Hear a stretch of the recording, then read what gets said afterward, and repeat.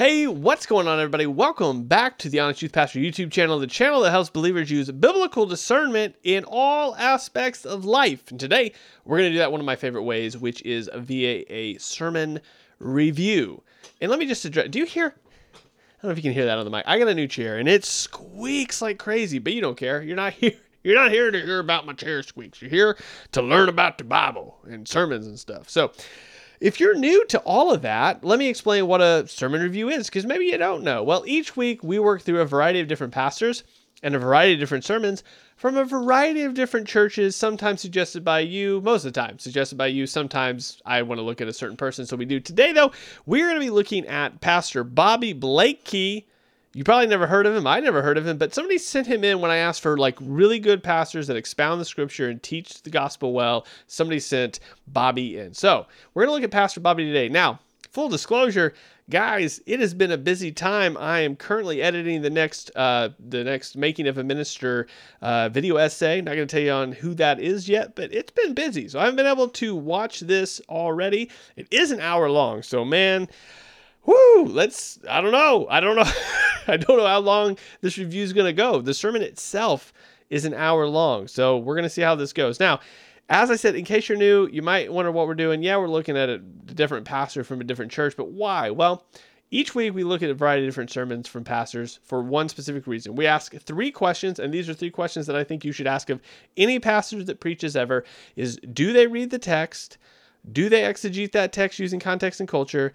And 3, do they preach the gospel of Jesus Christ? It's a pretty low bar, but it's a good bar. It's things you should ask. Now, if you want to do that on all the sermons that you either listen to at your own church or that you watch online, down below in the description, there's a free PDF guide that it's going to help you do that each week. I use it every week in my church. I use it when I try to prepare my sermons as well, to make sure I'm hitting all of the places I should hit. And that's down there for free for you. Now, if you want to support, there's also some links down there to support via Patreon, or you can just subscribe and like. Subscribe and like, they're free. Likes are free. So if you think you're going to like it, go ahead and click that like. That's going to help us a little bit spread this to other people. So that being said, let's get cranking over here on the view screen and see what we can do. Let's go ahead and get into it. Campus Bible Church, Pastor Bobby Blakey. His sermon is called Encouragement for Every Christian. We're going to be in Romans chapter 1, and we're only dealing with verses 8 through 12. So I laugh because it's 8 through 12 and it's an hour long. So, man, we are either in for a very long sermon full of stories or some deep expository preaching. So let's see which we get. Let's go. I think let's go. I don't know. Maybe let's go. What is going on, man? There's all sorts of things happening on this end. Oh, man. All right, technical difficulties. Let's try this one more time. Yeah, it didn't work that time either. Here we go. Hello, Compass Bible Church. Hey, does anybody remember me? Does anybody know who I am? Hey, it's great to see all of you.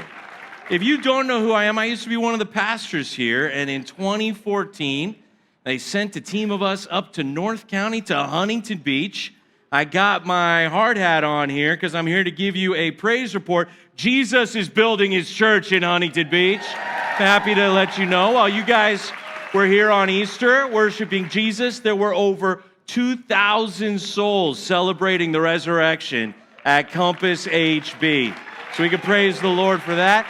If you ever want to come visit us in Huntington Beach, the city has officially changed the name of the street our church meets on to Revival Circle. That's the name of our street. Just plug that into Google. You'll find us, right? I mean, Revival's an awesome camp every week during the summer. Now it's a street where we're doing church 365 days of the year.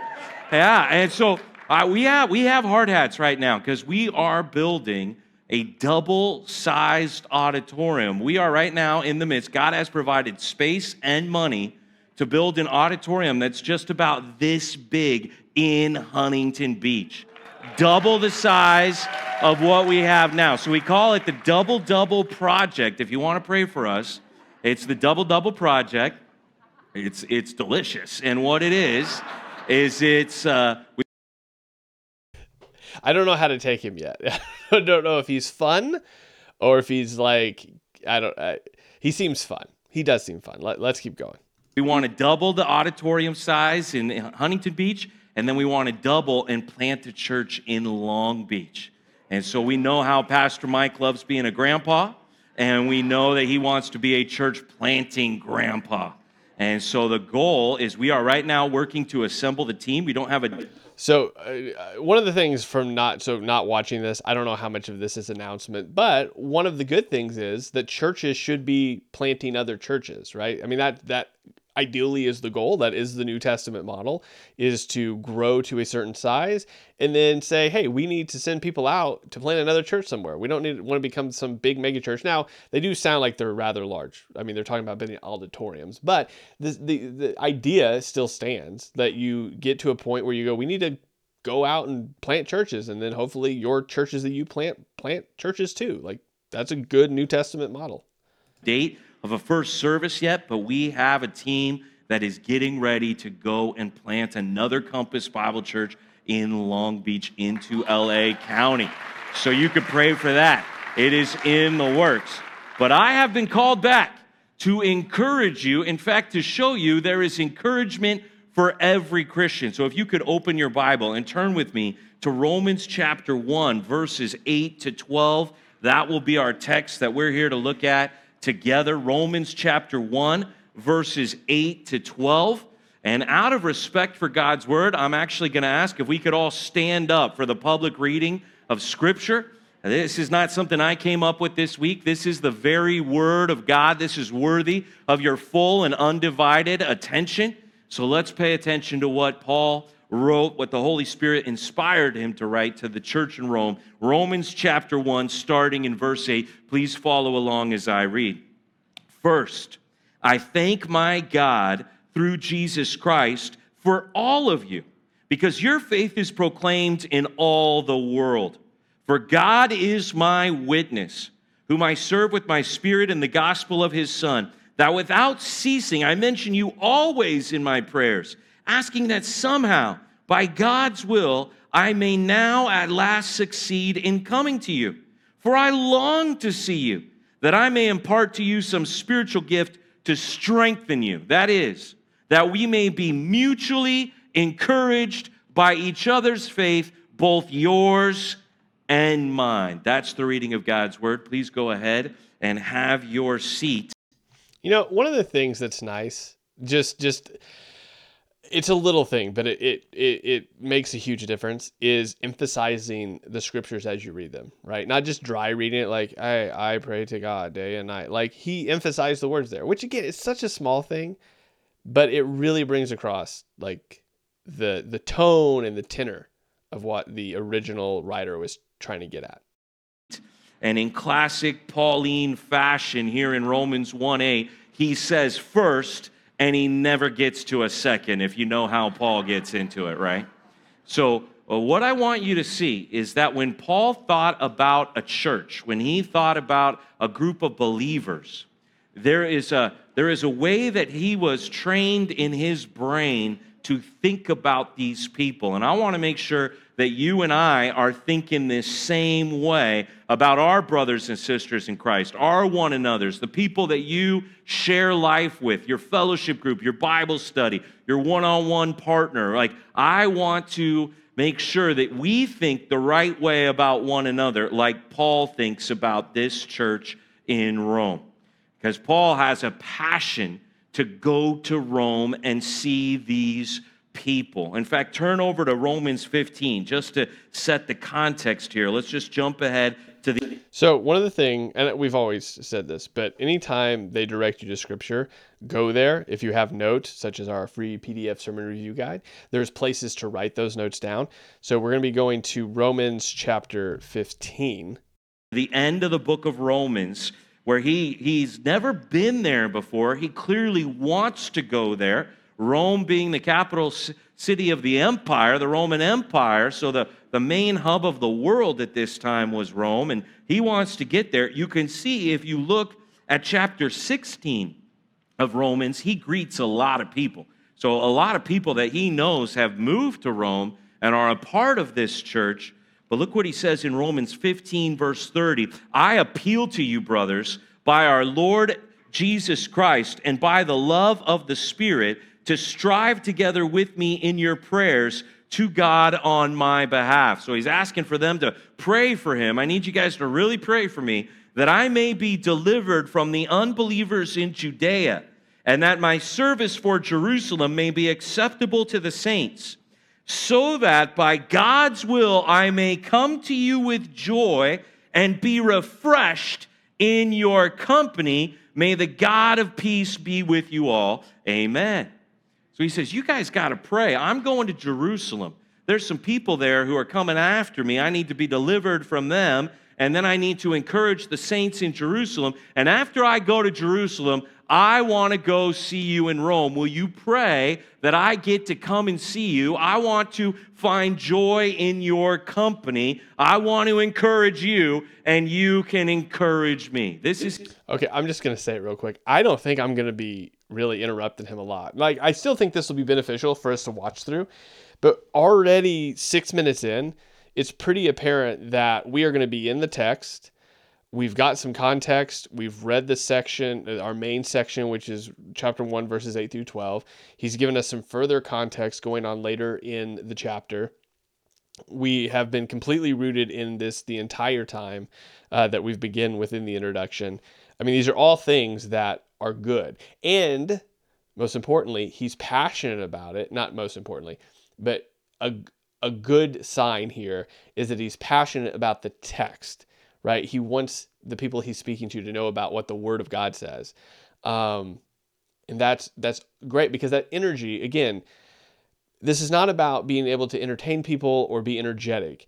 But when you love the Scriptures, that comes across, and that makes it easier to listen to, if that makes sense. Like you're engaged by it because it's not boring and dry. Like you can tell that Bobby seems, at least 6 minutes in, I don't want to prejudge, but he loves the Scriptures, and he wants the people he's talking to know about this Jesus and love the Scriptures as well. So I'm just making a prediction.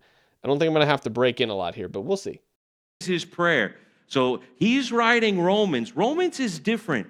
Out of Paul's 13 letters, Romans is first, not only in its position in the canon, Romans just gets talked about more than any other letter that Paul wrote. Why is that? Have you ever thought about what makes Romans unique out of all the letters that he writes? Most of Paul's letters are to churches that he planted, or one of his ministry partners planted, or he's writing to people he's done ministry with, to people that he knows. When he writes to the church in Rome, he's never been there yet.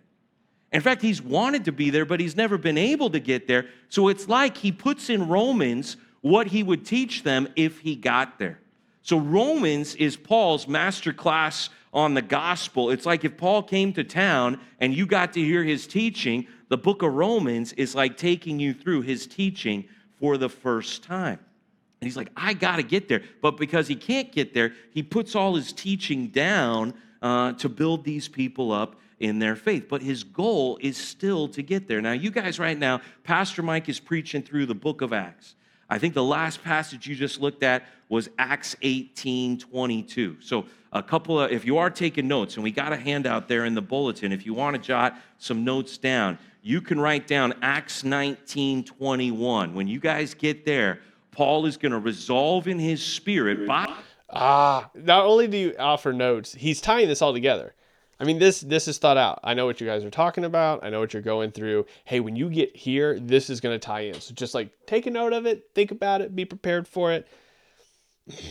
It's good stuff. By the power of the Spirit, he's going to go to Jerusalem, and then he's going to go to Rome. And so from that moment on, in Acts 19:21, the whole rest of Acts, all the way to chapter 28, is Paul's long and complicated journey to get to Rome. He has a passion to go to this church and encourage these people and preach the gospel in the city of Rome. And so you're going to see that's really what the whole book of Acts, the whole last quarter, the fourth quarter of the book of Acts becomes all about Paul going to Rome to see these people. And in Acts 21:17, he gets to Jerusalem. So in 19:21, he sets his face. I'm going to go to Jerusalem, and then I'm going to go to Rome. Well, in 21:17, he gets to Jerusalem. So that means he writes Romans somewhere between Acts 19:21 and Acts 21:17. He wrote this letter asking for their prayers because he knows he's going to Jerusalem and it's going to be rough, but he really wants to get there to see them. And so go back now to Romans chapter 1. That's just a little bit of the context. That chef's kiss. That was great. That was amazing. That was perfect. That's exactly what you should do. I know we're only 10 minutes in. I'm going to call it. I'm going to call it already. This is going to be a great sermon. It's going to be great. Just sit back because you're probably not going to hear me talk a lot. This is going to be us watching Bobby together and me pulling out things that you already know are good. But this is what we're doing, guys. This is what we're doing. I'm going to call it. This is going to be a good sermon. It's going to be good. I'm just going to, just based off the introduction and context, I think this is going to be really good. And what is this first thing that Paul wants to say to them? You can see the introduction here in Romans. The greeting is long. It's 7 verses because he includes the entire gospel in his greeting to the church. And the verses that we're going to look at in Romans 1:8-12, they're what I like to call flyover verses. Like, these aren't anybody's favorite verses, you know? These aren't famous verses. And if you're not careful, you'll start reading the Bible. Your eyes will just fly over a lot of verses on their way to the verses you already know and love.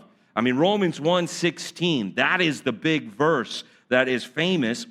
For I'm not ashamed of the gospel, for it is the power of God for salvation to everyone who believes, to the Jew first and also to the Greek. We've heard, if you've gone to church at all, you've heard that verse. But you know that Paul, he's a church planner, he's an evangelist, he believes the gospel is God's power to save people. But the book of Romans doesn't start in chapter 1, verse 16. No, before he gets to the gospel and its mighty power to save, he wants to thank God for people who are already saved. Look back at verse 8. I thank my God through Jesus Christ for all of you because your faith is proclaimed in all the world. So when Paul thinks about somebody he knows that's a believer in Jesus, when he's writing to these churches, first thing that comes in to Paul's thought process when he thinks about that person is he thanks God that that person got saved. He thanks God that they have a new life in Jesus Christ, that they have gone from being dead in their sin to alive in Jesus. First step, oh, there's my brother, there's my sister, my fellow Christian. First thing that happens in Paul's mind, I thank God for your faith. Let's get that down for point number 1. If you are taking notes, as you consider your brothers and sisters in Christ, number 1, thank God for their faith.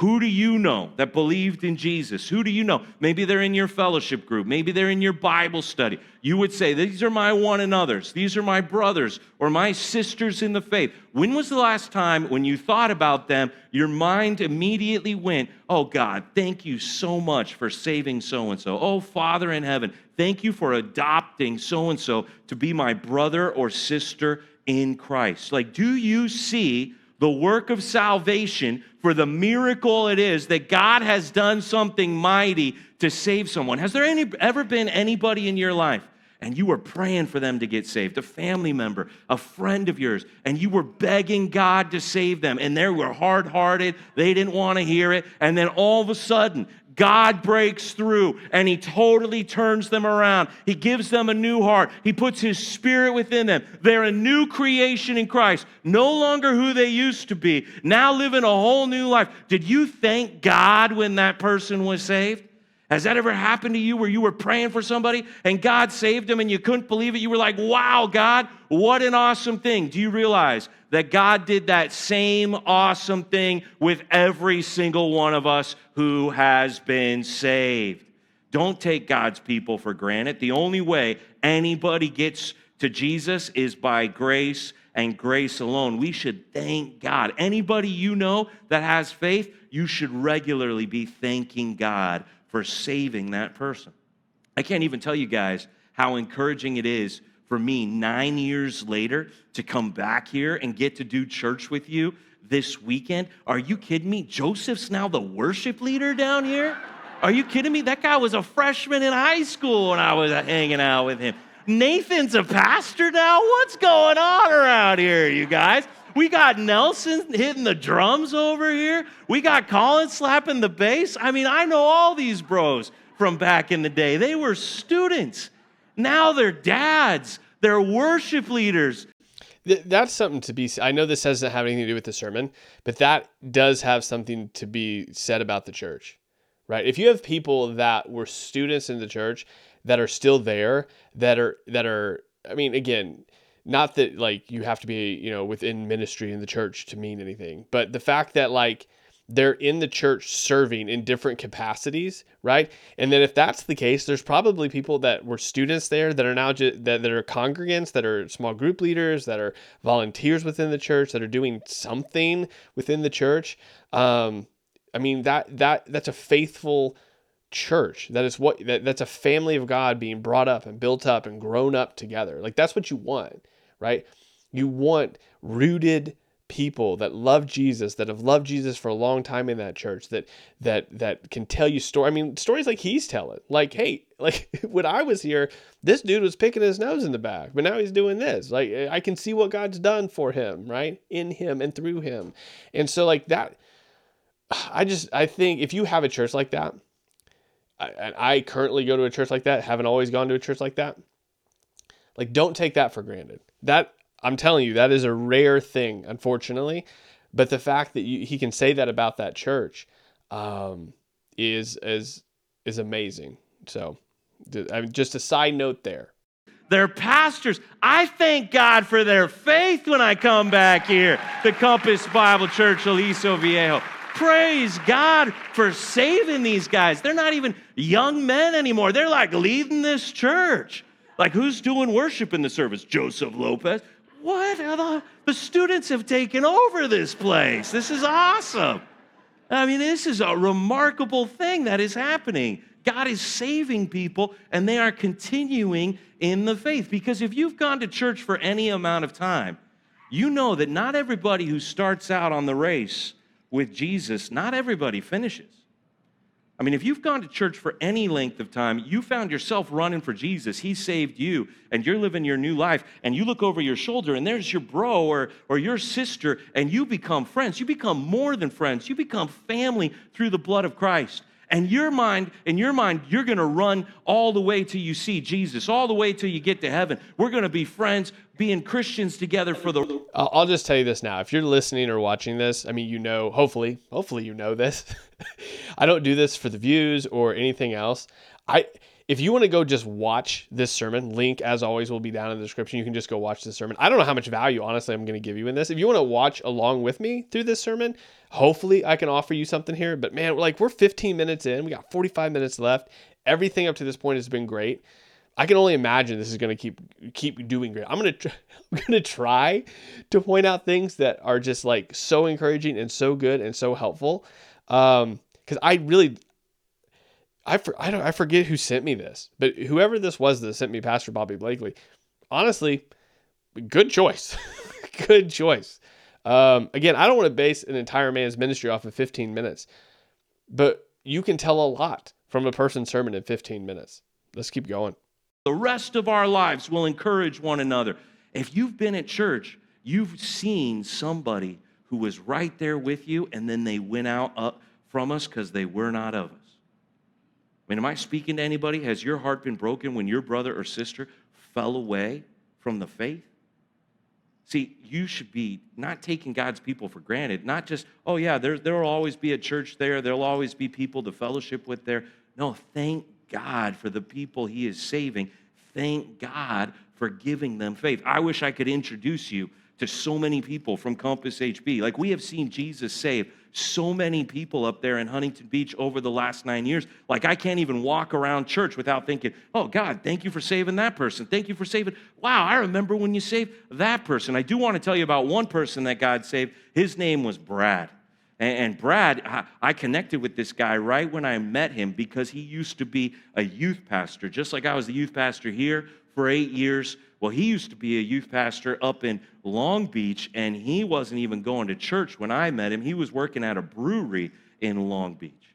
And when I met this guy, Brad, he was pretty much mad at the world. He was a very kind of hostile guy. His friend invited him to our church. I started meeting with him and sharing the gospel with Brad. I started doing marriage counseling with him and his wife. I remember one day we were talking, and Brad, in anger, just walked right out of the meeting, walked right out of the church. I remember I would schedule meetings with Brad, and I'd look on my calendar. Oh, I'm meeting with Brad at that day, at that time. I'm not sure if that's really going to happen. I mean, this guy, he just seemed like he was like bent at the world. I didn't know what was going to go on. And then God did something in this man's life, and he went under some of the deepest conviction I've ever seen from anybody.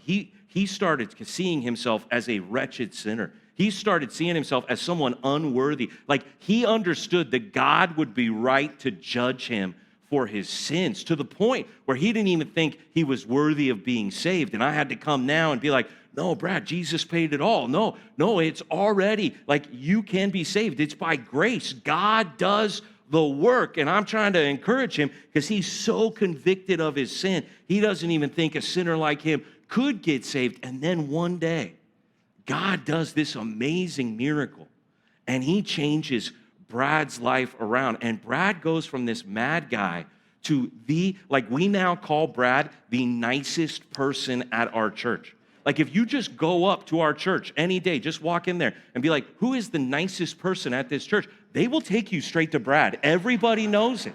I mean, he now does what I like to refer to as spiritual stalking. Like, he's looking for new people every Sunday. He's looking for the visitors. He's figuring out where they're sitting, where their car is, and he is inserting himself in between those 2 points. And he's going to come, and he's going to smile at you and shake your hand. He's going to invite you over to his house where he and his wife and their kids and their happy, God-glorifying family will be happy to share with you the good news of Jesus that radically changed his life. And I thank God for Brad's faith, see? That Brad was... So here is one thing I will add, right?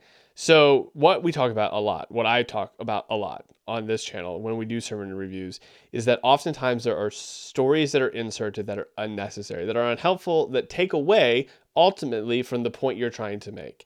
That was a good example of a story that not only personalized what was happening, but went perfectly along with the point he's trying to make. So stories are not bad to be inserted. They're not terrible things to use. They're actually really good connected tools if used well. And what we just saw Bobby do here, Pastor Bobby do, is take a very close story to his heart, use it as a connective bridge to the first verse here, and say, hey, if you want to know what it looks like to appreciate other believers, right? Let me tell you about Brad. And so he takes a verse that he's already admitted is a flyover verse anyway, that we just ignore, just dug a ditch really deep in front of it, says, no, come here. Let me explain what Paul is saying here and how it applies to you directly. And then brings in the story of Brad and says, like, hey, you need to come meet Brad, right? I mean, and that is a great example of it really reinforcing the verse that he's trying to exegete, telling you, like, no, this isn't just a, hey, appreciate them. It's like, this is what happened to Brad, and then making it very real. It's not like that, but now he is, and it was, but God. That's why Brad's the nicest guy at our church. And so when you know somebody who's saved, they didn't get born saved. They got born again saved. And that's a work that God did. And our go-to response needs to be, thank you, God, so much for their faith. Thank you for saving them. Thank you that I have this brother or sister. Are you taking God's people for granted, or are you making sure that you thank God for them? Now, look at Romans 1, verse 8. First step is I thank God for all of you. And we'll look at a few of his other letters, but in 9 of his 13 letters, he begins by thanking God for their faith. The only 4 letters he doesn't get right to that are letters where there's big problems, like 2 Corinthians, where Paul was feeling like he was going to die. He doesn't start like that. Galatians, where he thought they had abandoned the gospel for works. He doesn't start like that. And then 1 Timothy and Titus, he wants them to go appoint some elders and make sure those churches are in order. But every other letter, 9 out of 13 letters, what's the first thing Paul wants to say? I thank God for you so much. And that was his immediate response. When he thought about that church and those brothers and sisters, oh, God, thank you for them. Thank you for their faith. And then, Do you see what he did too? It wasn't, hey, this happened somewhere, don't worry about it. Like, yeah, just believe me that it's not in these letters. Like, he walked you through very quickly, but very purposefully in proving that no, like, this is his go-to. And if it's not, there's a reason for it. And that's just a slight but very important thing that we talk about a lot, where we reference something, but we don't actually like give, some sort of note, so you go check me on it. He just gave you a whole bunch of go check me on it. Every letter but these letters, he says, he thanks God for these people. And if you don't believe me, go check me on it. notice the thought continues right into our second point. Look at verse 9. For God is my witness, whom I serve with my spirit in the gospel of his Son, that without ceasing I mention you always in my prayers.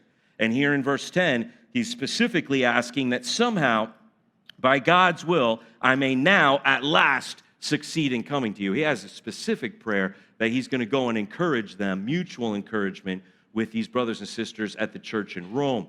But you see, first step, I thank God for you. Second step, he just starts praying for them right away. The thanksgiving turns into a prayer.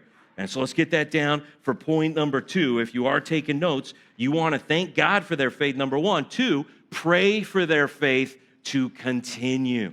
See, it wasn't just good enough for Paul that they'd already got saved at some point in the past, and he wasn't just praying for their faith today. He was praying for their faith to continue all the way to the end. The day he wanted to see them having faith was the day that Jesus Christ comes to get the church and take us home to be with him. And you'll see that theme if you pay attention. He's always praying, thank you for their faith, and then let's pray for their faith to continue until the day that Christ comes.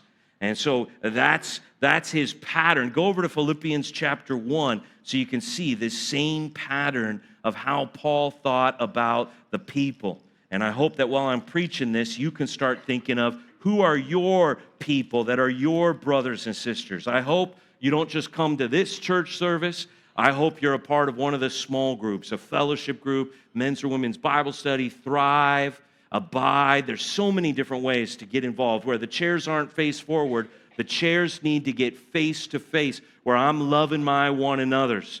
And these are my brothers and sisters. And that's the kind of encouragement that needs to happen for every Christian. Look how he thanks God for these people and then how he prays for them. This is Philippians chapter 1, verse 3. I thank my God in all my remembrance of you. Do you see? He thinks of them, boom, he starts thanking God for them.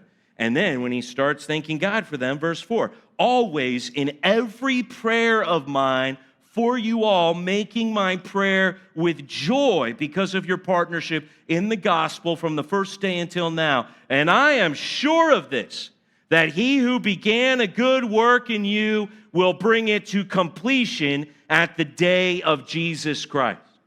You see, right there, you see Paul's mind. I thank God that you have faith. I'm always praying for your faith. And I know that God who began a good work in you, God's going to be faithful to complete that. God's going to get you all the way to the day of Christ. Look what he says here in verse 7. It is right for me to feel this about you all because I hold you in my heart. For you are all partakers with me of grace, both in my imprisonment and in the defense and confirmation of the gospel. For God is my witness, how I yearn for you all with the affection of Christ Jesus. Now, he said that in Romans 1, verse 9. Now he's saying it in Philippians. He's saying, I'm not one of those people that says I'll pray for you and then I don't go pray for you. That's how a lot of Christians are these days. Oh, I'll pray for you, brother. They never go pray for their brother. Paul's saying, no, I can tell you straight from my heart, honestly, God, he knows what's in my heart. God sees me when I'm praying in that secret place. God sees my innermost thoughts. He knows the truth of who I am. God is my witness. You guys, you Philippians, you're right here in my heart. Like, I don't have to be in your presence to be thanking God for you and praying for you. Now, I'm not here to judge anybody, but I am going to ask questions, and I am going to ask questions that get to your heart. Is God witness that you have your brothers and sisters in your heart? Southern California culture in going to church is such a casual acquaintance. The culture all around us is like, you go to church for what it's in it for you, and you kind of go to church as it fits for your schedule, as it fits for your family. That kind of thinking that is all around us, that is probably affecting us more than we would want to admit, that kind of casual acquaintance Christianity is not in the Bible. That's not what we're seeing here. Like, it would be common for Christians in Southern California to not really pray for their church when they're not at church. This guy, Paul, he's praying for these people all the time. He doesn't need... So what's happening here that I do want to point out, again, another good thing, surprise, surprise, is what he's bringing out, he's doing in a very pastoral way. Right? He could, if he wanted to go about it in a different way, be like, how dare you not pray for your brothers and sisters? He could berate you. He could berate you on this point, but he doesn't. He approaches it in a pastoral way. He goes, look, I know the culture we live in. I know how that affects our thinking. I know that it probably affects it, he said, more than we even think it does. And it'd be really easy for you not to pray for your brothers and sisters all the time. And he even even the lead up to that was, hey, I'm not here to offend or poke at you, but I'm going to ask questions that are probably going to poke a little bit. And so he's leading in with, this is for your good. I'm not just coming at you to come at you. And that's a very, very pastoral way to do it. Need to be with them, to pray for them. Can you say that you hold other brothers and sisters here at this church in your heart? Is God your witness that you are praying regularly for their faith to continue until the day of Christ? Or would you have to admit here this morning, yeah, I'm not really praying like that, not really praying like I should be? We got to ask God to search our hearts. Paul is showing us an example of encouraging other believers. Is that something that you're on a mission to do? Look, he bursts into prayer right here in verse 9. He tells them what he's praying for them. And it is my prayer that your love may abound more and more with knowledge and all discernment. So you'll notice when he gives us his prayer for them, there's two things that come up a lot. One is he's praying that they will love even more. And then here he gets to the second one, verse 10, so that you may approve what is excellent and so be pure and blameless for the day of who, everybody? The day of Christ. See? Hey, you see, in Paul's mind, love is not a sentimental feeling. Oh, when I think about my brothers and sisters, I have positive vibes going in their direction because I really appreciate them and I'm thankful for them. No, in his mind, love is an action. Love is demonstrative. Love is a verb. Like, I need to love you more than I love you. See, I think it's so easy for us today. Like, do you love the people at your church? Yeah, sure, I love the people at my church. I mean, I don't hate them, so yeah, I guess I love them, right? That's not how Paul thinks about it. Like, I want to do everything I can to show my love for you, and I'm praying that your love, it's not enough. I'm praying that your love will even abound more and more. Like, we can't get enough of the love of one another at the church. I want to say this. This type of preaching, like this approach to it, it's a very pastoral approach to the text, and it's very just anchored in what Paul, not only Paul in Romans, but Paul's just entire sentiment toward the church and other believers is. This type of preaching is the thing that needs to happen, and this is why. Like, this is, I'm not going to keep blowing smoke up Bobby's butt here, right? I mean, it's good. It's good preaching. We'll talk more about that at the end. But it's this type of preaching that prevents a lot of the deconstruction we see today in the church, right? I mean, I don't know of one person I know one-on-one that's deconstructed, or any deconstruction account online, that doesn't mention the fact that the church is full of phonies, right? Or the church is hypocritical, or the church doesn't love each other enough, or the church, like, there's all these problems they point out, some of them valid. But the type of thing that Bobby's preaching about here, that he's bringing out of the text, that, you know, Paul's mentality toward other believers, are stopgaps for all of the complaints of deconstructionists, right?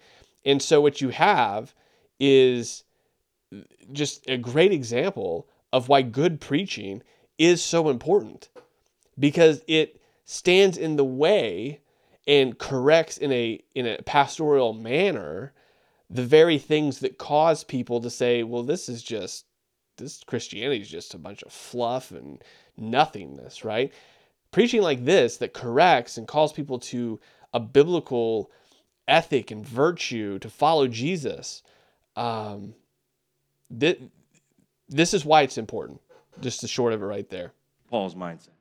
So even if you do love somebody, you're not like, oh, it's good, we're cool, we love each other. No, it's like, what can I do to continue to show them that love? What can I do to consider them, to spur them on to love and good deeds? I'm praying for more love among the believers because we're not done yet. We haven't reached the finish line yet. I'm praying that they will be pure and blameless, not just today, but on the day of Christ, when Jesus comes and we're caught up in the clouds, and so we will always be with the Lord. I want to be looking when I'm up in the clouds, and I want to be seeing that brother, that sister there with me, and I'm praying they will make it all the way to the end.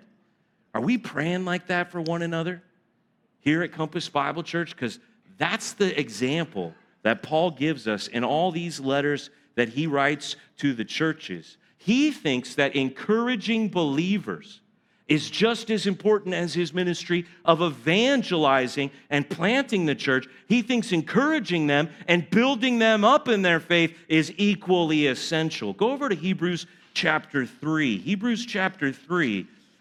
This is important too, what he's doing, by the way. This cross-referencing is incredibly helpful to teach believers not only that things are in context, which he's already set up, but that these things, these teachings, these events are connected. They're not just off on their own. They're connected thoughts and ideas. This is a passage important. I have to turn you to, because when I understood this passage, God used this passage to change the way that I think about life. Hebrews chapter 3, maybe you know Hebrews chapter 10, verses 24 and 25, which says, don't forsake the assembling of ourselves together, but encourage one another all the more as you see the day approaching. Okay? Hebrews 3 gives that same idea that if we want our brothers and sisters to persevere, if we want them to get to the day of Christ, we got to keep encouraging them all the way there. Look at Hebrews chapter 3, verse 12. Take care, brothers. Watch out, brothers, lest there be in any of you an evil, unbelieving heart, leading you to fall away from the living God. But exhort or encourage one another every day, as long as it is called today, that none of you may be hardened by the deceitfulness of sin. For we have come to share in Christ, if indeed we hold our original confidence firm to the end. See, Paul doesn't just assume, oh, they professed faith, oh, they got baptized, okay, then they're good to go. You're not going to find Paul thinking that. He's not assuming anything about anybody. And the writer of Hebrews here, he's saying the same thing. We don't know who today at this 11 o'clock service, who today has an evil, unbelieving heart sitting here among us. Who today is already in a sin that is hardening their heart and callousing them against the work of the Spirit in their life? Who here is already maybe on their way to falling away? When I understood what these verses were saying, that if I went to my brother and I encouraged him, and I put myself into his life, and I called alongside of him, and I continued to build him up, that God could actually use me to encourage my brother, and that would be the means that God would use so that my brother would stand firm in his faith to the end. When I realized that my encouragement of other Christians was actually used by God to accomplish the perseverance of their faith, that changed my life. I realized every small group, every partners, every meeting I have, it matters for that other person. It matters for eternity. I'll just say this. If you live in Huntington Beach or around Huntington Beach, Florida, and you don't attend a church and you're looking for one, look up Campus Bible Church, apparently pastored by Bobby Blakey, and go there. Obviously, do your research. Obviously, look at all the things you're supposed to look at. But I'm telling you right now, sounds super solid. Just saying. And that's why it's saying, you got to do this every day. Like, as long as it's called today, you only have a limited amount of time to encourage your brothers and sisters. Are you making the most of that opportunity? Now I've been going to church for my entire life, and I'll just tell you, most of it in Southern California, people at church in Southern California are flaky. That's just how it is. If you're, and you know what I'm talking about? Did I say Florida? I meant California. The point is, if you're looking for, just look this guy up. That's what I mean. Talking about if you're a part of some kind of fellowship group, let's say your fellowship group meets on Tuesday night, you guys have some kind of group text, some kind of email chain. I guarantee you Tuesday night, 5 o'clock, 5:30 rolls around, your group text is starting to see some action, and it's not because we got prayer requests, it's not because we're throwing some scripture in there, it's because, oops, not gonna make it tonight. Oh, sorry, something came up, won't be there at the fellowship. That is a common way that people think. It's like, well, you know, kind of, sometimes it almost feels like a better option came up, so not going to be at the fellowship tonight, guys. Like, there's no like, hey, I'm at home throwing up, pray for me attached to it. There's no like, hey, I'm in Boston on business, so I'm sorry I can't make it from Boston, right? No, it's like, I'm at my house down the street. I'm sorry, I'm not going to be able to make it. See, at my house, when I grew up in the Blakey house, you were not allowed to be flaky like that in the Blakey house, okay? It was like, if the church was open, if the people of God were gathering, there was no possibility of something else that would take place. My dad, Bruce, my mom, Berta, like, we were going to church. There was not even another thought. Bruce and Berta and Bobby, and if he's got a brother, it's probably Billy. I'm sorry. That's not important. I just want to throw it in. There you go. It's free. It's like, oh, did you hear that event that the church is happening? Yeah, what is that weird thing that the church is doing on Friday night? I don't know what it is, but the church is doing it. It starts at 7 o'clock, and we're going to be there. That's how it was. And it just so happens that growing up in a house like that, I've now become a pastor. My two brothers, we're all pastors at Compass Bible Churches. Wow, what do you know about that? It's not like my parents had some secret sauce recipe in their parenting. It's more like they just said, we're going to do two things. One, we're going to read the Bible. Two, we're going to go to church. Non-negotiable. That's just how life is supposed to be. Is that how your life is? I mean, we have a hard time in Southern California church culture getting the believers together 2 times a week. Like, it's hard to get people to come to a service and then also go to a small group. This is saying encourage one another every single day. So we're already slacking when we only do it 2 days a week. Does everybody see that right there? Like, this kind of encouragement is supposed to be a mindset. Oh, I'm thinking about my brother. Oh, thank you, God, for that person. Oh, Father, I pray for their faith today. I pray that when I'm standing before you in your glory, that person will be there standing too. Father, what can I do to encourage them today? See, it's not, when my brothers and sisters, it's not out of sight, out of mind. No, when I'm not with my brothers and sisters, I'm still thinking about them. I'm still considering, how could I encourage them? How could I push them? How could I motivate them? How could I provoke them to more love, to more good deeds? Because it's not just enough for me that they were there last Tuesday night. I want them to be there on the day of Jesus Christ. See, and that's that family culture, right? That's not something they've just developed at this church. I mean, he talked about at the beginning. You have 3 people that he mentioned that are leading in that church that were there when they were teenagers. That doesn't happen by accident, right? That's a culture of family. That's a culture of people that actually care about each other. That's a culture of people that pray for one another. That's a culture of people that when you're sick or down or hurt, they are there for you in whatever way they can be, but they are there. That's not an accident. That doesn't happen by accident. And that's why a lot of churches have a rotating door of people that visit. A lot of churches feel like country clubs. A lot of churches produce a lot of non-believers that deconstruct, quote unquote, later. Why?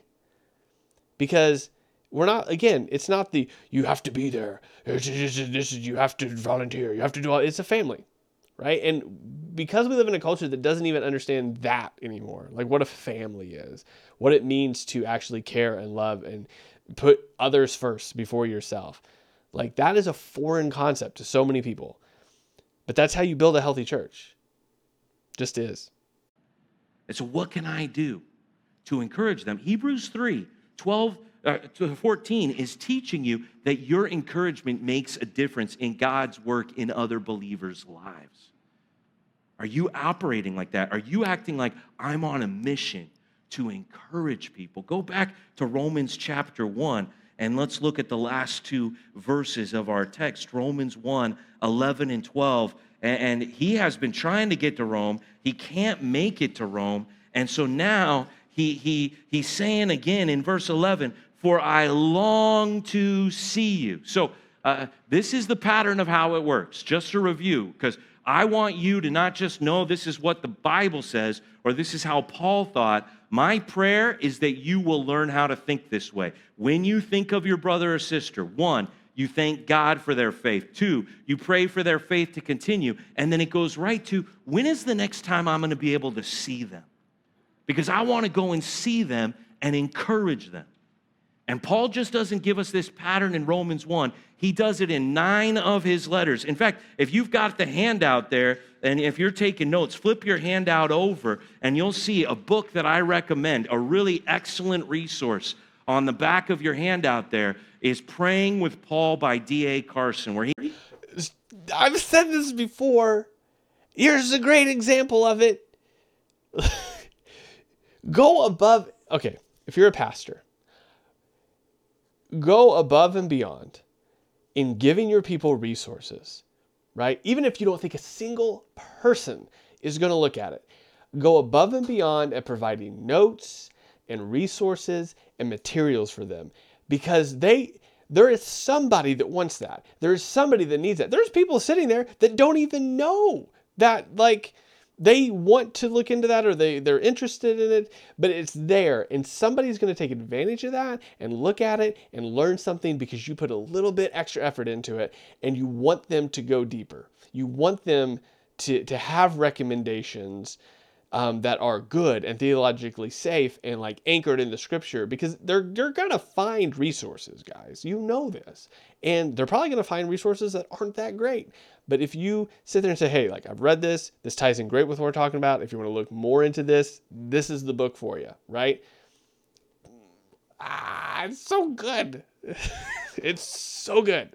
He takes passages like Romans 1, 8 to 12, and he goes through all the different prayers that Paul is praying for the believers in all his letters to the churches.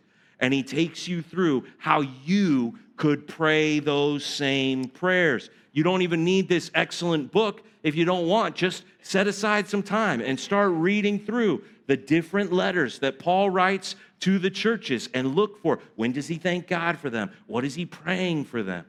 This is a way that Paul is setting out as an example for us to follow. When Paul says here in Romans 1:11 that I long to see you, that word for long there is like a passion or a great desire. That is the word that is used when the baby wants the milk and the baby is longing for the milk. Do we have any parents with newborns here? Does anybody want to testify right now, right?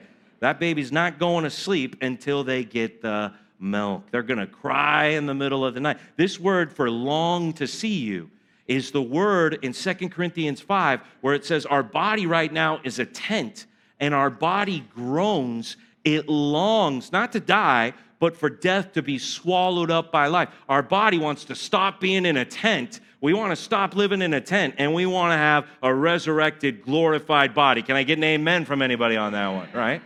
Oh, man, my body is like longing to be, I'm longing for that pain to go away. I'm longing to be in a better physical condition. That is the word that he uses, like a baby for milk, and like somebody whose body is going the way of time and they long for the resurrected state. He longs to be with these people.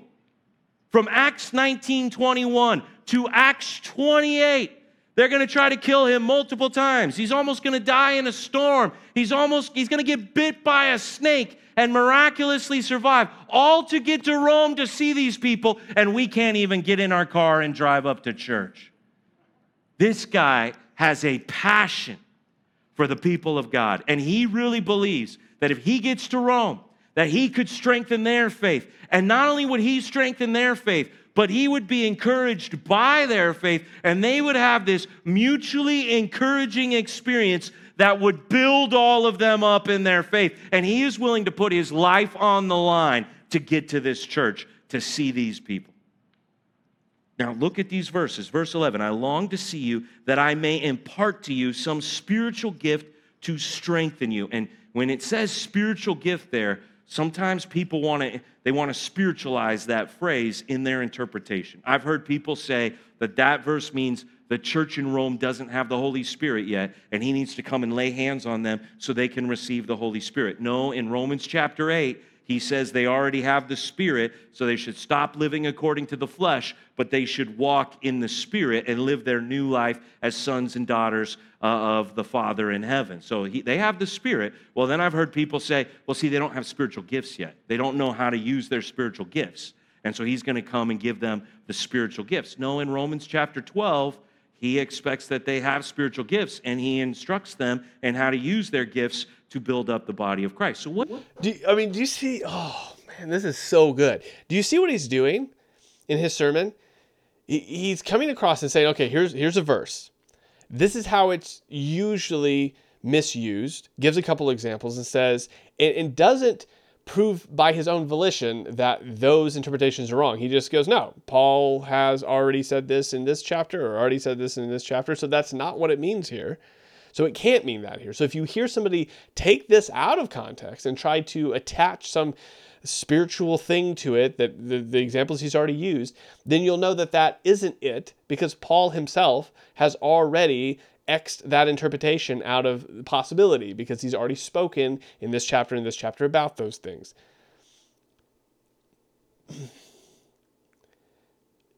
This is good because, again, it's not relying on him. It's not relying on Bobby's big brain to disprove something. He's just saying, read the whole book. If you read it in context, you'll see that that's not what this means, right? And I know you're probably tired of hearing it and everybody already knows it, or a lot of people already know it, but context is incredibly important. It solves almost every doctrinal issue that you have, or false teaching that somebody tries to perpetuate upon you. We've seen that in previous sermon reviews, right? Context fixes a lot, not all, but a lot of problems. And he just sort of slips it in there as hey, this is how you can prove it's not true. Just read the book. What he's saying here is just basically, if I come and I share with you my faith, I know I can strengthen your faith. And then, this is a very rare moment when Paul writes, because look at verse 12. He interrupts himself. Do you see that dash there? That is, this guy, he's the kind of guy, he gives you first. He never gets to second. Once Paul gets going, he don't stop. But at this point, he interrupts himself because he wants to make it clear. It's not just Paul has something to say to you so that you will be strengthened. No, he wants to make it, that we'll both be strengthened. Because I'll encourage your faith, and you, with your faith, will encourage my faith. So he believes that when believers get together and you share what's going on in your heart, you share your faith in the Lord, and the other believer responds, and they share their faith, that is mutually encouraging, that it builds up everybody involved in that. He's just talking about basic encouragement here that strengthens our faith, and he wants to get to Rome, and he wants to encourage them, and he believes that they can encourage him too. Let me ask you a question. It's a personal question. For those of you who've been here for maybe a long time, as long as you can remember me, over 9 years ago, do you believe that any other Christian at this church could encourage you? Or do you honestly believe in your heart that you know more than a lot of these other Christians, and so they probably don't have much to offer you?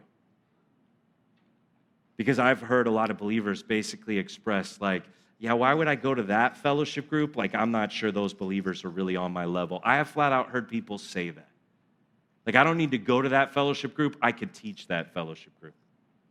And I'm just thinking to myself, when does any Christian get above the level of brother to another bro? When does any Christian get on some higher plane where you're beyond encouragement and that person can't encourage you? I'll tell you what, when I talk to new Christians, which I have the privilege of talking to on a regular basis, talking to new believers, they're some of the best conversations that I have.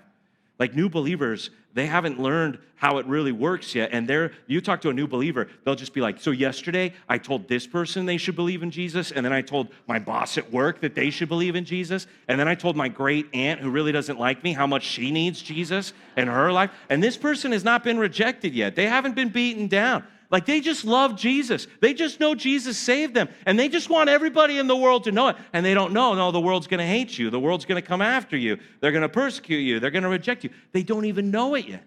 So encouraging to talk to a new believer. I remember one day I was talking to a new believer. One thing I want to point out real quick, because I know he's going on, just so you guys have an idea, it's 40 minutes into this sermon, so we got about 20 minutes left, give or take, how many times I break in here. But like on the pastoral side of preparing sermons, right? Because that's all I can offer you here. Like this sermon is great. There's nothing to correct. Sermon building, what he's done though, a number of times. This is just another example of this. The Brad story at the beginning was the first example of this. But what he does is he brings up the verse and then he just slips in a story that makes it very personal, right? Usually by way of question seems to be kind of how he does it. So he'll bring up the mutual encouragement, ask you a question that he knows is probably going to poke you, but he does it in a pastoral way. So he'll bring up and be like, hey, Paul wants to be mutually encouraged by the Romans. Do you feel like you could be mutually encouraged by everyone here? Or do you think sometimes you put yourself higher? Well, let me tell you about these new believers that know virtually nothing, and I'm incredibly encouraged by them. So don't ever get the idea in your head that you can't be encouraged. And so it's this really soft rebuke to believers that maybe have let themselves get into that mindset, but he does it in such a pastoral way that he exegetes the scriptures, brings in the application, and he does it very gently to rebuke and encourage, depending on who is listening and where they're at in their walk. It's just a great. He's obviously been doing this a long time, but that's something I think if you're looking as a pastor on how to get better at speaking and communicating to your people and empathizing with them and really kind of driving your point home, but not in your face, beat you in the face with this point sort of way. That right there is learn from that. He's been doing it obviously a long time, and his pattern is very repeatable and it's very applicable. And he was like, so last night, I didn't know what to do, so I read the book of Matthew. That book is awesome. I was like, wait a minute, you read the entire book of Matthew last night?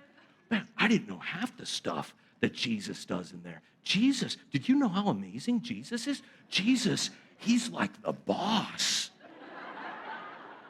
I'm like, when was the last time you heard a mature believer say they read the book of Matthew one night?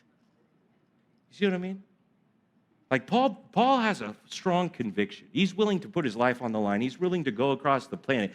Put me in the same place with other believers and we will build one another up. See, we know Paul the evangelist. Do you know Paul the encourager? He didn't just plant churches. He went around to those churches and he made sure that the souls of the disciples were strengthened.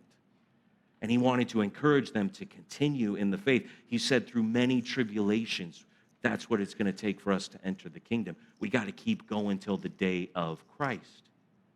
See, this is why you can't miss that group on Tuesday night. This is why you can't flake on your Bible study. This is why you can't blow off that one-on-one meeting you've got with another brother and sister. Because when you go to those things, you are on a mission to bring your faith to encourage them, trusting that you will be mutually encouraged by their faith. Turn with me to 1 Thessalonians. Let's look at another one of his letters. 1 Thessalonians chapter 3. I just want you to see that this is a way that Paul thought. And he thought this way, and he wasn't just this way with one church, with his own church, or whatever church he was at the time. Paul was actually this way with multiple churches at the same time. He wasn't just praying for his own small group or his own church. He was praying for that church over there in Idaho and that church over there in the hill country, and he's praying for churches all over the place that he knows believers at. Maybe you know the story in Acts, how he went to Thessalonica, and he went there, and he He preached the gospel, and when he preached the gospel in that city, there was a strong response of repentance and faith.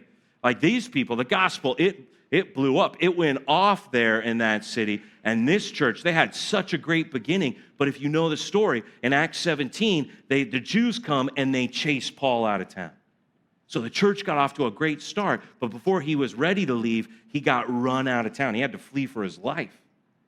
And so he says, look back at chapter 2, verse 17 of 1 Thessalonians. He says, but since we were torn away from you. So you see, he says, but brothers, for a short time, in person, not in heart, we endeavored the more eagerly and with great desire to see you face to face. There it is again. I can't believe I had to leave. I have this great desire to come back and to see you. We wanted to come to you, I, Paul, again and again, but Satan hindered us. Do you realize that when you flake on going to that fellowship group, that's exactly what Satan wants you to do? Do you realize that Satan wants believers split up? He wants them divided. He wants us separated and isolated. And when Paul says, I got run out of town when they were persecuting me, he attributes that to the work of Satan, keeping him from encouraging those new believers. And so look what he says in chapter 3, verse 1. It's like it's this burden. It's like it's this pressure upon him. Therefore, when we could bear it no longer, he says, we were willing to be left behind at Athens alone, and we sent Timothy, our brother and God's co-worker in the gospel of Christ, to establish and exhort you in your faith. Right there in verse 2, those are the same two Greek words as Romans 1, 11 and 12. To establish or to strengthen you, and to exhort or to encourage you. See, he's like, I can't come to town. It's still too hot. They're still looking for me. They're still coming after me. So I'm going to send Timothy. Timothy, his true disciple, his son in the faith, his right-hand man. He sends Timothy because he has to find out how the Thessalonians are doing in their faith. He says, I would rather send Timothy to find out about your faith than keep Timothy with me to strengthen my faith. Maybe you know the story when Paul is preaching in Athens at the Areopagus, and he is there by himself. It's very rare for Paul to be by himself. He's always got a crew. He's always got traveling companions, ministry partners. Why was he by himself in Athens? Because he had to send Timothy to find out, are those Thessalonians still believing in Jesus? Are they continuing in the faith? I know I've said this over and over again, but this is just key, is that one of the questions we ask is that, is context given, right? Is that the idea, right? So this is why we say, do they read this? Do they read the passage? Do they read the scripture? The second question is, do they exegete the scripture using context and culture? The reason that is a second question, and the reason that that's so important, is because it lays the foundation of how you understand the scripture and what is going on in the passages that you're reading or that are being read. And not only does he just establish the context at the beginning here and give us that, because that's unfortunately not normal, but that's what we're looking for, at least, is that you have some context established at the beginning. He's woven that all the way through this teaching to where even now, we're 45 minutes into the sermon, he's still including context. Hey, do you know why Paul is by himself here?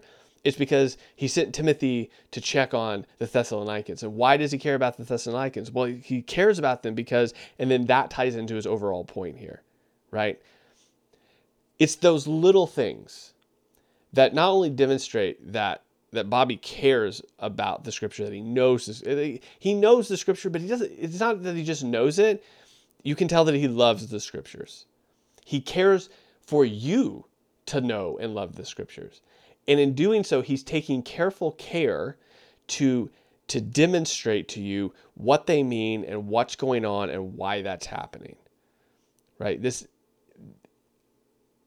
chef's kiss. I can't, what more good things can I say about this? But this is, you can see it in the sermon building.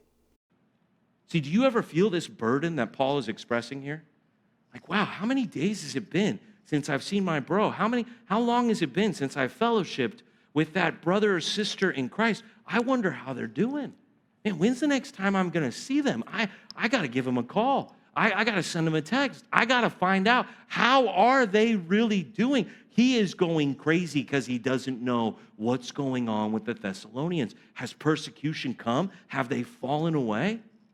Look what he says in verse 5. For this reason, when I could bear it no longer, I sent to learn about your faith, for fear that somehow the tempter had tempted you and our labor would be in vain. But now that Timothy has come to us from you and has brought us the good news of your faith and love, and reported that you always remember us kindly, and you long to see us as we long to see you. For this reason, brothers, in all our distress and affliction, we have been comforted about you through your faith. He says, I couldn't bear it. I had to send Timothy. And it was brutal when Timothy was gone. I was going through a hard time. But when Timothy came back and he gave me that praise report, he said, you are standing firm in your faith. In fact, you want to see me as much as I want to see you. Do you see how Paul was encouraged by the Thessalonians' faith? In fact, look at verse 8. I don't know if you're familiar with 1 Thessalonians 3:8, but here's Paul saying, for now we live if you are standing fast in the Lord. Paul says life's worth living because of the faith of the Thessalonians. See, I don't know what metric you're using to evaluate your life. I don't know what standard makes you think that your life is going well or it's going poorly. When you put your head down on the pillow at the end of a day, what in your mind is a good day? In Paul's mind, real living is seeing his brothers and sisters keep living for Jesus. That's a good day for Paul. Is that how you're evaluating your life? That God has saved me, He saved my brothers and sisters. We're a family. We're in fellowship. We are the church. And one thing I want to do is I want to make sure these people reach the finish. I'm not just here to make the finish line myself. I want to bring my brothers and sisters with me to the end, to the day of Christ. That's real living, says Paul. Is that a goal that you are striving for? And then look, right here in verse 9, you can see the pattern of Paul's thinking play out again. He's going to go right to it. Thanksgiving. For what thanksgiving can we return to God for you? For all the joy that we feel for you, your sake before our God. And after he thanks God, what does he go right to? As we pray that we may see you face to face and supply what is lacking in your faith. Boom. Now he's got the Thessalonians on his mind again. He thanks God for them. He prays for them. He wants to see them. He wants to build up their faith. You got to learn how to thank God for your brothers and sisters. You got to learn how to pray for them. And when it's time for you to go to the fellowship, to go get chairs face to face, we're going to look in each other's eyes. We're going to talk about what's the word put on your heart. Here's what the word is put on my heart. You got to go like you are on a mission of encouragement, that you are there to build up the church. This could have easily been, and thankfully it's not, this could have easily been a harp-on session about why you should attend small groups, right? You guys need to be discipleshiped and a disciple. And the only way you can be disciples is if you're attending discipleship groups. So you better get to those discipleship groups because that's the only way it's going to happen. And you really, like,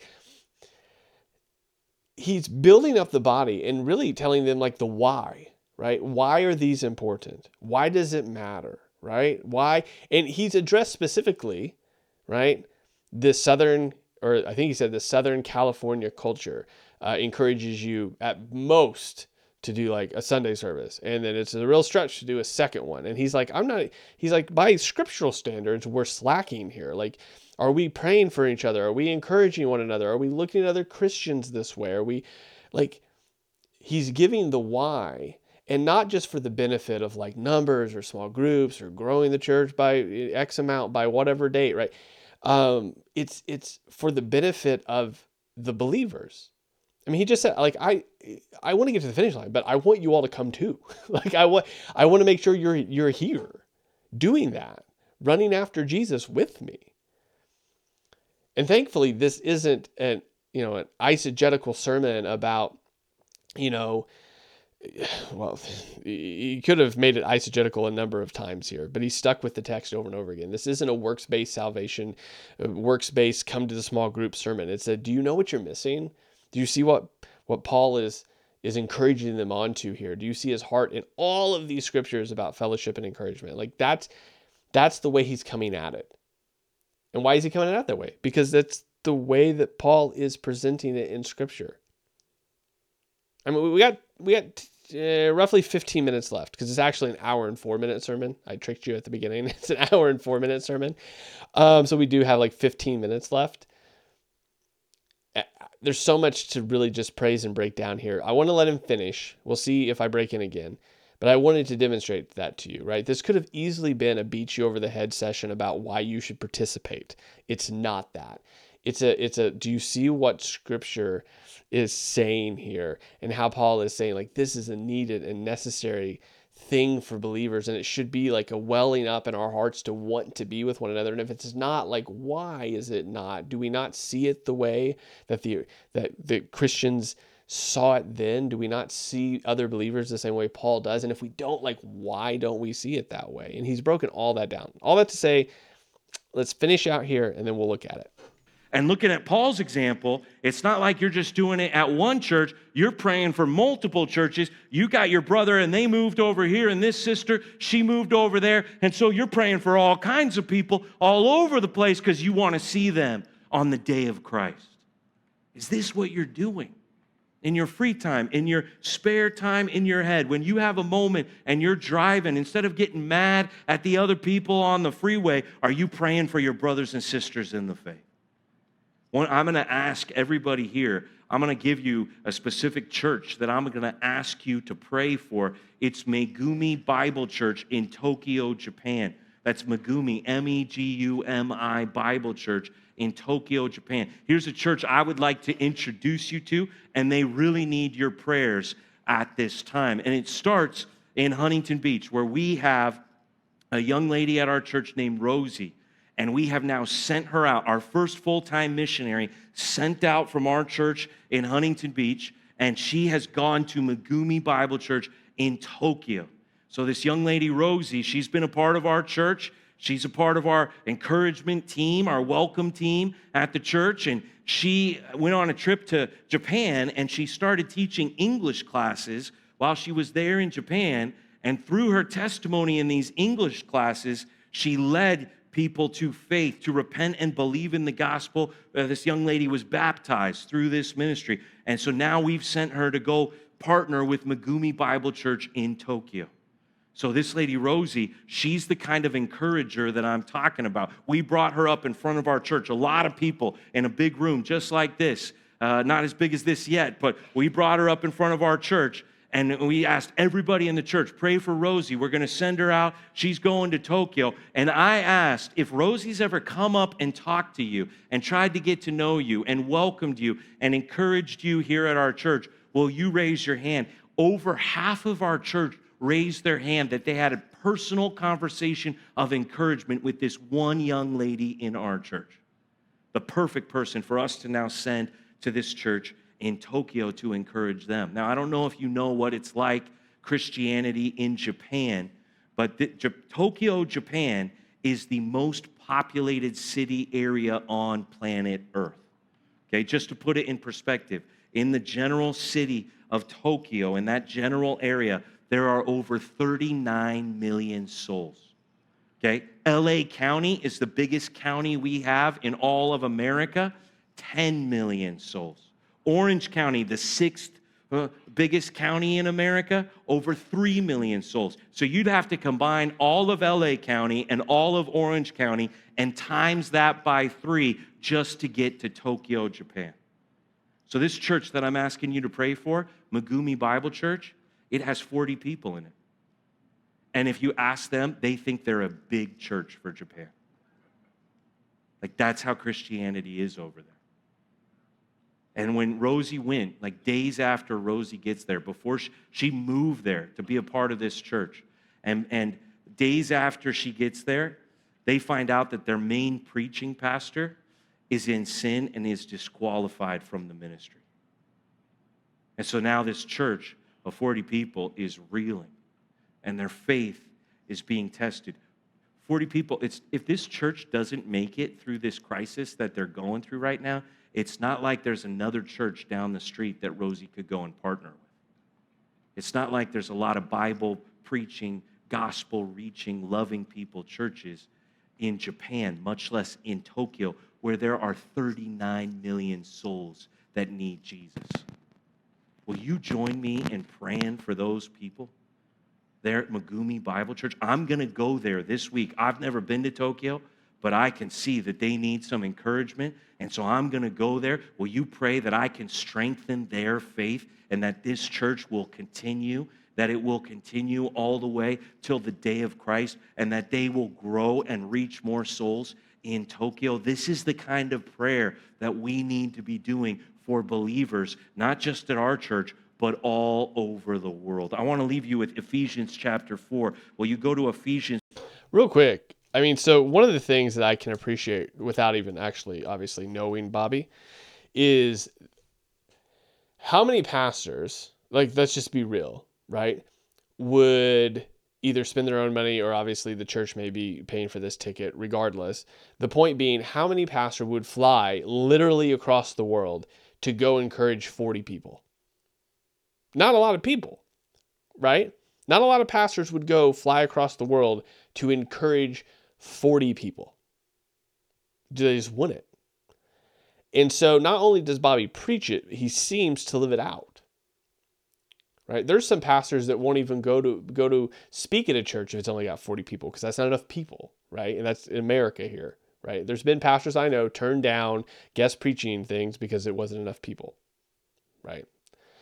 And so what we see here is really Bobby being a living example to the people he's preaching to, saying like, this isn't just words for me. This is real. I'm going to fly across the world to go just encourage these 40 people that have been rocked by this.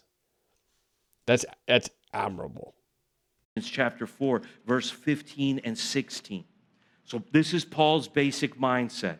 Look, I'm thinking of the believers in Rome. 1, I thank God for them. 2, I start praying for their faith to continue. 3, how can I see them? How can I strengthen them and encourage them? And this isn't just for Paul.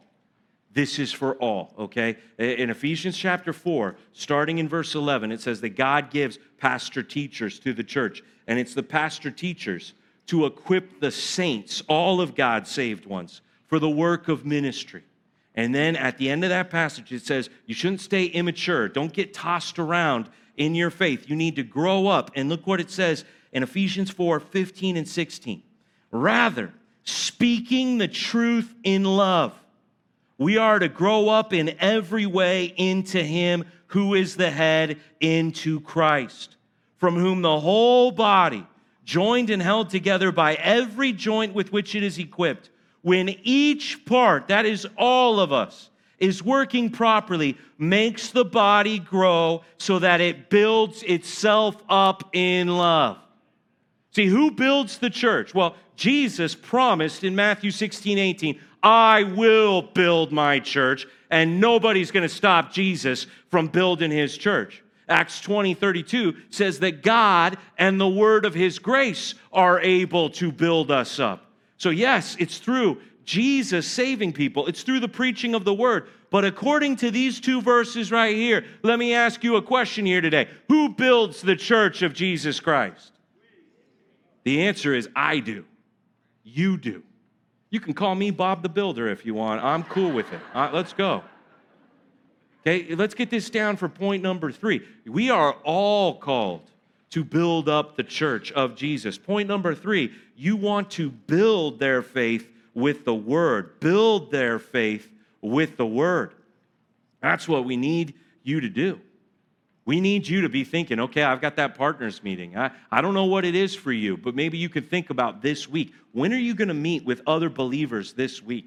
How are you going to go encourage people every day this week? And when you go to that meeting, can you do me a favor? Can you do all the pastors here at your church a favor? Like, people come to me all the time in Huntington Beach. How can I serve the church? And what they want is a name tag to wear. They want a specific place, a specific time, a specific task. And we need a lot of people to serve the church, to make church happen. But you know what I say to every single person who asks me, How can I serve the church? I say, here's the number one main thing I need you to do. I need you to go to your fellowship group, and I need you to show up prepared to share. I need you to go to your fellowship group with something on your heart, with those people on your heart, with something you heard from the Word. If it's a Bible study, what were you studying in the Scripture?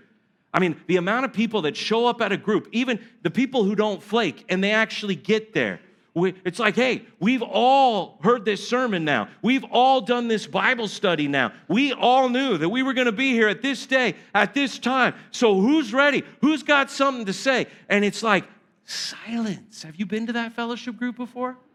It's like all of a sudden there's a cricket playing a violin in the corner of the room. And the silence is very loud. This is our moment to get together as brothers and sisters in Christ to build each other up. And it's like we completely forgot why we're even here. It's like so many people are waiting for the leader of the group to do something. No, the leader of the group is over there praying, God, please cause the people in my group to do something. Like, you are the church. The church doesn't get built by itself. No, without you. You are the church that builds itself up. You are the builder. And when you hear a sermon like this, I tell you what, you go to your group this week and you say, hey, you know how we talked about Romans chapter 1, verses 8 to 12, and how we're supposed to be praying for one another? Yeah, I got to admit, I haven't been doing that for this group. You want to have a real fellowship group? Just walk in and say, you know what, I was convicted this week that I realized there's a way that I should be loving you guys, and I haven't been loving you guys that way. Will you guys please forgive me for that? That will be, all it takes is one person speaking what is true in a genuine love for other people, and you'll start having fellowship right there. It takes one person being honest. You know what? I realize that I can remember times in my life where I thanked God for my brothers and sisters, but honestly, I haven't been doing that lately, and so will you guys pray for me that I'll get back to being thankful to God for saving people here? Because it's awesome that I get to be a part of this group, and I have been taking you guys for granted. If somebody shows up and says something like that, now we're going to have some real fellowship. You should be offended by the silence. It should not be acceptable to you that we show up here and we aren't bursting forth from our hearts like I've got something to strengthen you. And I know as I speak about what God's teaching me in my faith, and I hear what you're saying about God teaching you in your faith, there's going to be encouragement. There's going to be mutual. I cannot even communicate how many times I've been going to some fellowship group on Tuesday night or Thursday. I know I'm interrupting him, but like, do you hear the pastoral heart here of like, hey, that silence shouldn't be acceptable. Right? Like there's this desire, like just be honest, just be open, like have real, true fellowship in that. I mean, if we had more pastors, right? I mean, there's qualifications for pastors, by the way, right? One of them able to teach. And oftentimes we think that is like not like able to teach knowledge, right? Which it is. There's a point in which you have to communicate ideas in ways that are understandable. That's 100%. But just also teach like this, like high school teacher-esque, right? Like, hey guys, here's the problem. Here's the solution. You know what it is. Just do it, right? I mean, he's building them up. He's encouraging them. There's a slight rebuke here, but like it's super soft. Like, it's good stuff, man. It's good stuff. Thursday night, and it has not been a good day, and I'm tired, and I'm thinking maybe it would be better to go home. I'm exhausted right now, but I know how important encouragement is, and I go to that fellowship group, and I share with my brothers and sisters, and they share with me, and hours later, and when it's much later in the night, when I finally am driving home, I'm more awake, I'm more alive, I'm more fired up, because I experienced real fellowship with my brothers and sisters in Christ. That's the church. If that's ever happened to you, leave a like. 100% that has happened a number of times, right? Hopefully, I hope that's happened for you, right? Where you're exhausted and then you have this conversation with another believer, or you have fellowship with multiple believers, and then you leave and you're like, "Why? I was tired before? Like, I'm not gonna be able to go to sleep now." Right? I pray that has happened to you, that you have that ability, because man, there's nothing like it. Nothing like Christian fellowship, like what he's talking about. church being built up. Are you a part of building the church? Because this guy, Brad, that I was telling you about earlier, over the years in Huntington Beach now, this guy has matured. He's encouraged so many people. We finally gave him a full-time job. He is the Compass Connect director. We are now paying this guy full-time to spiritually stalk as many people as he possibly can. And to welcome them, encourage them if they're a Christian, share the gospel with them if they're not. And so Brad, right now in Huntington Beach, right after our service in Huntington Beach, he's going to be teaching a foundations class, and he's going to be welcoming new people to the church and making sure we're all standing on the gospel. And he does this thing when he teaches this class, and the first time he did it, it hit me. He said, most people that I meet have the wrong idea of church. When they go to church, they want it to be in a nice building. They want to see a nice sign with the name of the church on the side, and they want it to be landscaped on the outside. When they come inside, they want everything to be feng shui in the church. And when they come to church, they're thinking, what can this church do for me? What is this church going to do for my family? How is this church going to bless me? And then Brad, literally, he got out a hard hat, and he put it on his head, and he said, that is the wrong way to think about church. When you go to church, you're not going to a place that is already built. You're going to a place that is being built. You are walking into a construction zone, and there is danger there because even some of the people at church might have an evil, unbelieving heart, and they might fall away from the faith. And if you don't go and encourage them and build them up, we're not asking you to join our church so we can bless you. We're asking you, we need help building. Will you please come and be one of the builders and put a hard hat on us and on with us, and let's go and encourage somebody. That goes completely against the commercial-driven, survey taking. Did we do a good job this Sunday, church? It spits in its face because that entire methodology is silly on its face, and Brad knows it apparently, and that's why Brad is teaching a class. When he said that resonated with me. There are so many people asking what their church can do for them, and they are not showing up to say, I believe Jesus is building something, and I want to build it too. Do you have your hard hat on here at Compass Bible Church? Are you just going to church, or are you actually building the church? Paul, you watch when you go through Acts. This guy's going to almost die at least 3 separate times. That's how much he wants to encourage these people. How badly do you want to encourage your brothers and sisters? Let me pray for us. Father in heaven, we really need your help because the culture all around us, the Southern California church culture, the way that we are, we're just so casual. It's so easy for us to miss that meeting, to reschedule that appointment, to not go to that group this week, to not do that work for that Bible study, or not answer those questions for the fellowship group. And then there we are, just sharing the same old stories over and over again.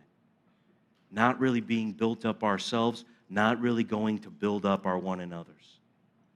Father, I pray that you would put it on our hearts here today through Paul's example in Romans 1, 8-12, that we are the church and we need to build one another up, that there needs to be encouragement for every single Christian, and that when we go and we speak the truth in love to our brothers and sisters, that not only do we encourage them in their faith, but the encouragement is mutual. And as we see their faith, it builds us up too.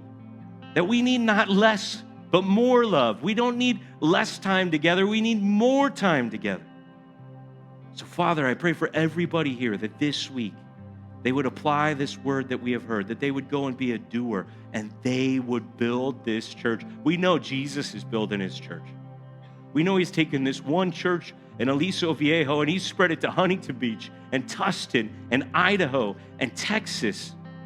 We know Jesus is doing it. Father, I pray that we would be doing it, that we would be going to see that brother, that sister, that we don't want to fall away, that we would let them know how much we care about them, that we would speak the truth to them in love.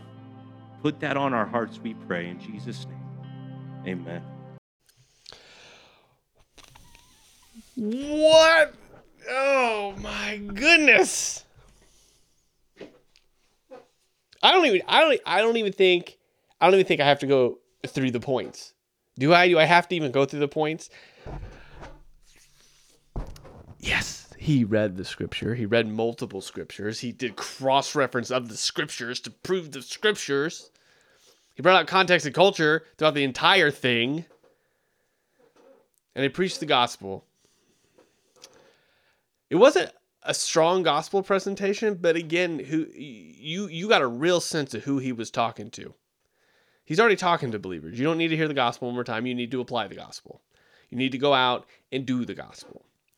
So I guess in the end of the day, I don't want to give him a give me. I don't think he mentioned the life, death, and resurrection of Jesus Christ. I don't think he mentioned that.